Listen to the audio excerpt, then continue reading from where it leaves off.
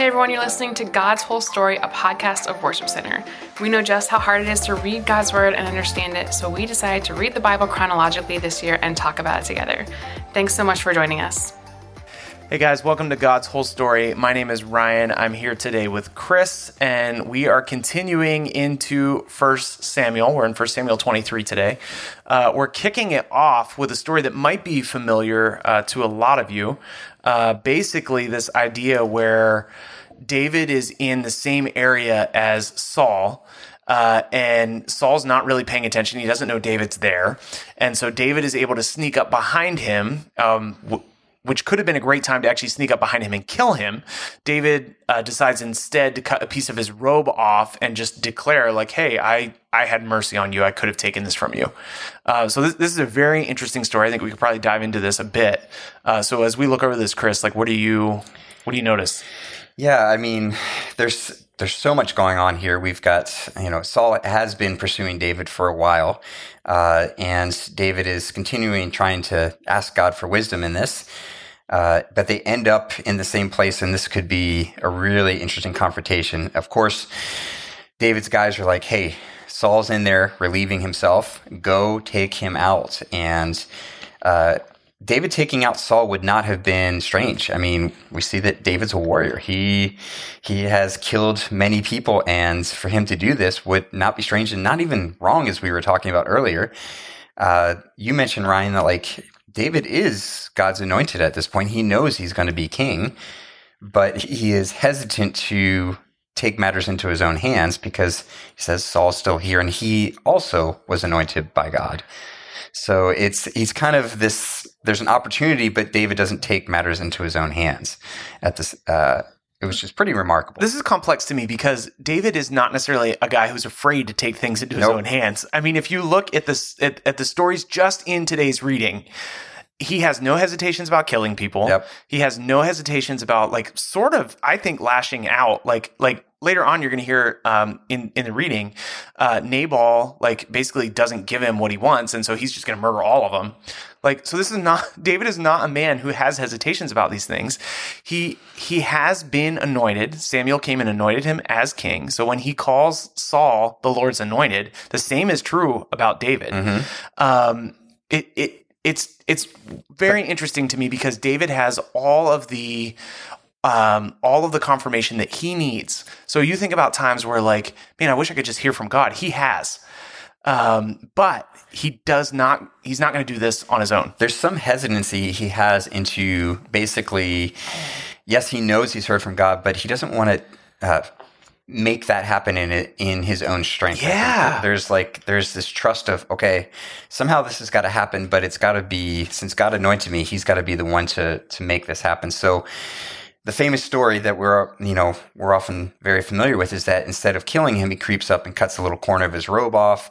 And then once Saul leaves the cave, he kind of calls out to him and says, hey, I could have done this. I could have killed you, but instead I just cut the corner of your robe. And it might seem kind of insignificant, but I think that was something that was powerful to Saul, because the last time when Saul heard this idea about the kingdom is being taken from you, Samuel told him the kingdom's going to be taken from you, and Saul was so frustrated he grabbed Samuel by the coat and tore a piece of his coat off. And Samuel said, just as you've torn this coat, your kingdom's going to be torn from you. So here's another illustration for Saul of, like, here's somebody holding a piece of a garment that kind of represents you're losing the kingdom. And it almost seems like Saul in this moment has a moment of clarity where he gets it, because he says, you're a more honorable man than I am. Surely you are going to become king. So I think in a moment he has a flashback to this whole tearing of the garment, tearing of the kingdom thing. And he says, yes, David, you're a better man. That revelation doesn't stick with him very long, because I think he has a little bit of some mental issues setting in here. But definitely in the moment he got that the kingdom is moving. It's an incredible testament, I think, to David's character, to his faith that he has in God's plan, and his willingness to let that play out in the way that God has planned. I wonder if there were times where David was hiding out somewhere, just like, man, I really should have killed that guy. I think it's one of those, it's those interesting tension in our life. That, yeah. Like, when do we try to make something happen that we believe that God has promised, but at the same time, we don't want to, you see David not doing that, but at the same time, it's not an inactive thing that is when we have a promise of God or when we're called to do something, like we don't just sit and wait for it to drop out of the sky. So there is this tension, but in this moment, David seemed to have a clarity that this is crossing the line for me. If I take this into my own hands, this isn't the way it's supposed to be done. Also, he's commanding a sizable army. So he's going to go back to this army and be like, yeah, I didn't do it. I mean, I can only imagine those guys were like, are you kidding me? They've been hiding out. They've been begging people for food. And David's like, it wasn't today. Today's not the day. Very easily could have had some disgruntled people following him saying, are you serious? How much longer are we going to be in caves when you had that chance? Yeah, it's very interesting. And again, it's hard to here's what you always do, because I think that tension is there, that he knew that he was the next one, but it wasn't the time to do it. I suppose the takeaway for those soldiers too is okay, there's something significant about the Lord's timing in this. And so this is a significant moment in David's life, in Saul's life, in Jonathan's life we see, but also probably in the soldiers, like these guys that are going to be part of this kingdom that's coming. Perhaps they walk away with a much higher respect for God's time. Which they would have just come straight out of a couple times when God clearly led them. He told them not to go a certain place. Then another time, it seemed like they were going to get cornered and trapped. But then this rumor came up that the Philistines were attacking, and all of a sudden Saul left. So they're definitely seeing God's hand in their everyday lives. And they're definitely, if nothing else, they're sitting around going, well, there's another day that didn't go as we expected. Yeah. Because it just doesn't seem to be clear the natural way to progress. So what does that mean for us? I guess we just got to keep leaning into God and really say, what's right in this situation. Lots of good stuff happening. Yeah. Guys, we are definitely enjoying checking out the life of David. And so we hope you tune in tomorrow as we continue pressing into the life of David and some things that we can take away from that as we try to follow God in our own lives. So we'll see you tomorrow. See ya. 1 Samuel chapter 23, starting in verse 13. So David and his men, about 600 of them now, left Keilah and began roaming to the countryside. Word soon reached Saul that David had escaped, so he didn't go to Keilah after all. David now stayed in the strongholds of the wilderness and in the hill country of Ziph. Saul hunted him day after day, but God didn't let Saul find him. One day near Horesh, David received the news that Saul was on his way to Ziph to search for him and kill him. Jonathan went to find David and encouraged him to stay strong in his faith in God. Don't be afraid, Jonathan reassured him. My father will never find you. You are going to be king of Israel, and I will be next to you, and my father Saul is well aware. So the two of them renewed their solemn pact before the Lord. Then Jonathan returned home while David stayed at Horesh.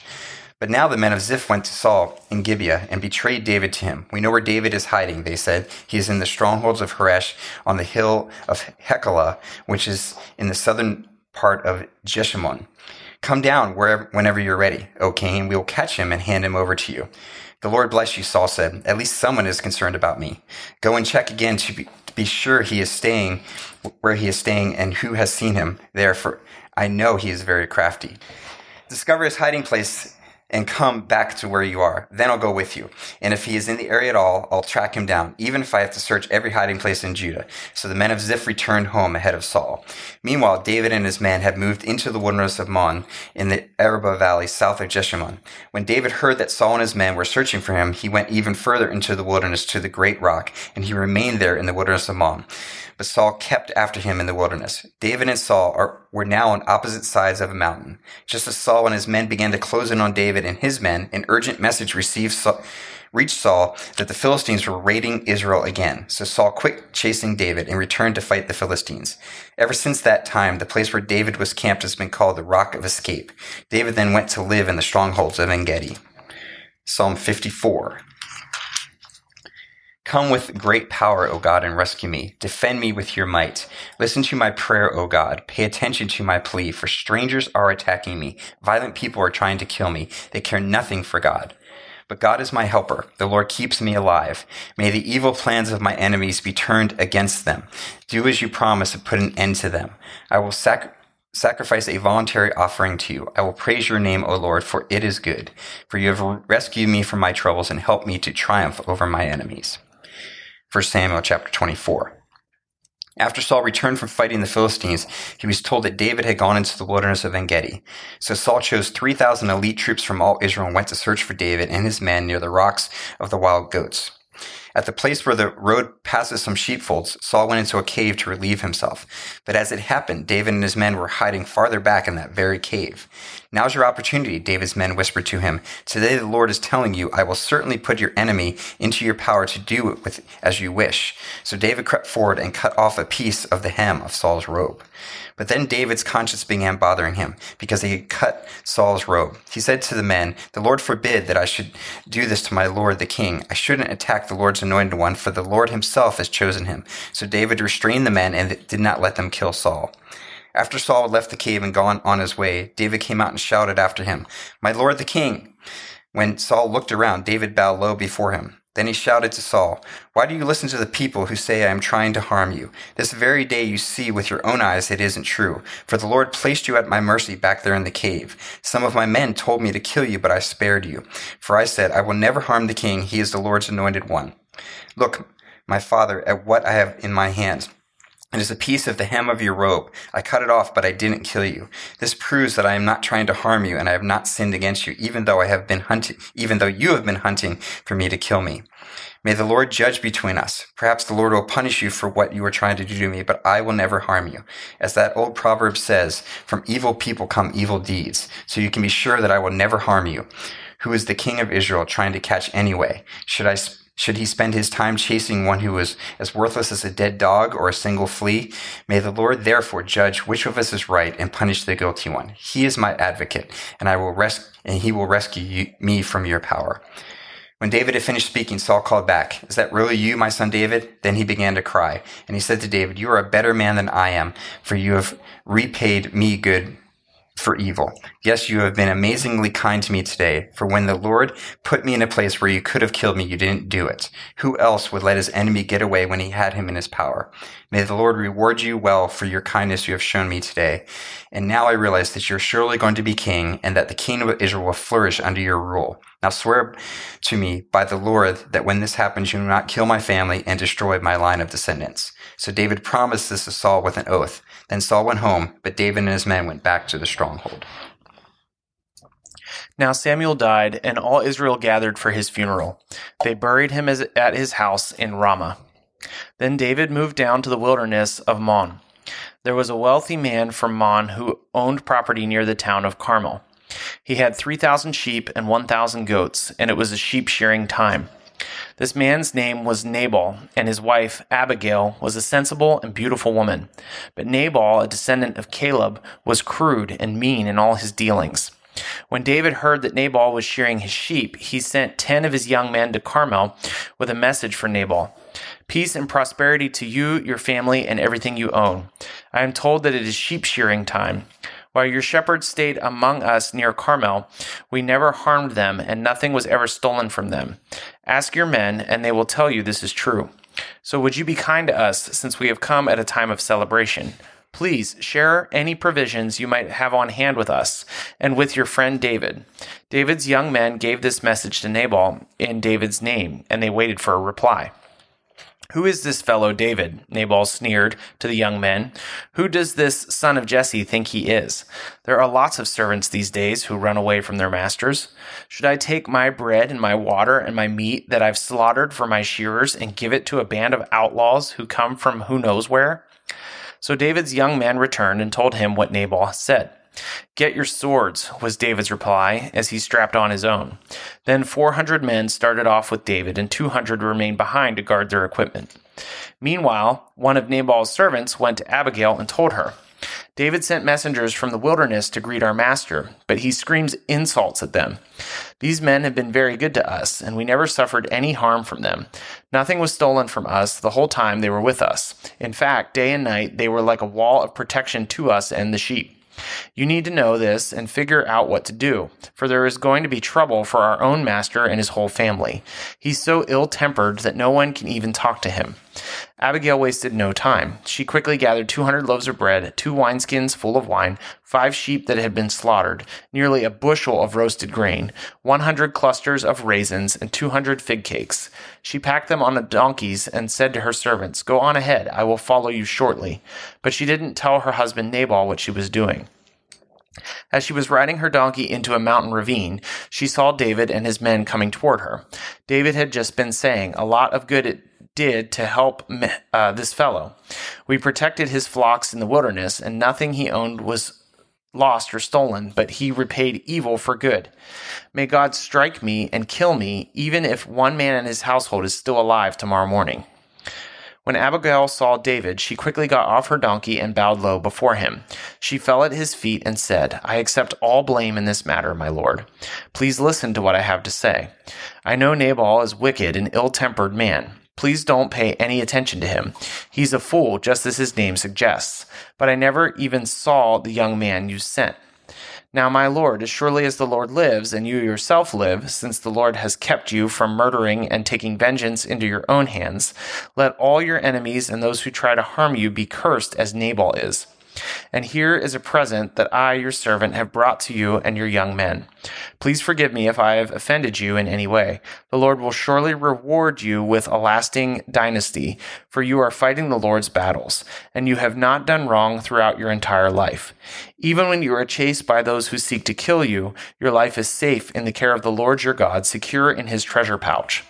But the lives of your enemies will disappear like stones shot from a sling. When the Lord has done all he promised and has made you leader of Israel, don't let this be a blemish on your record.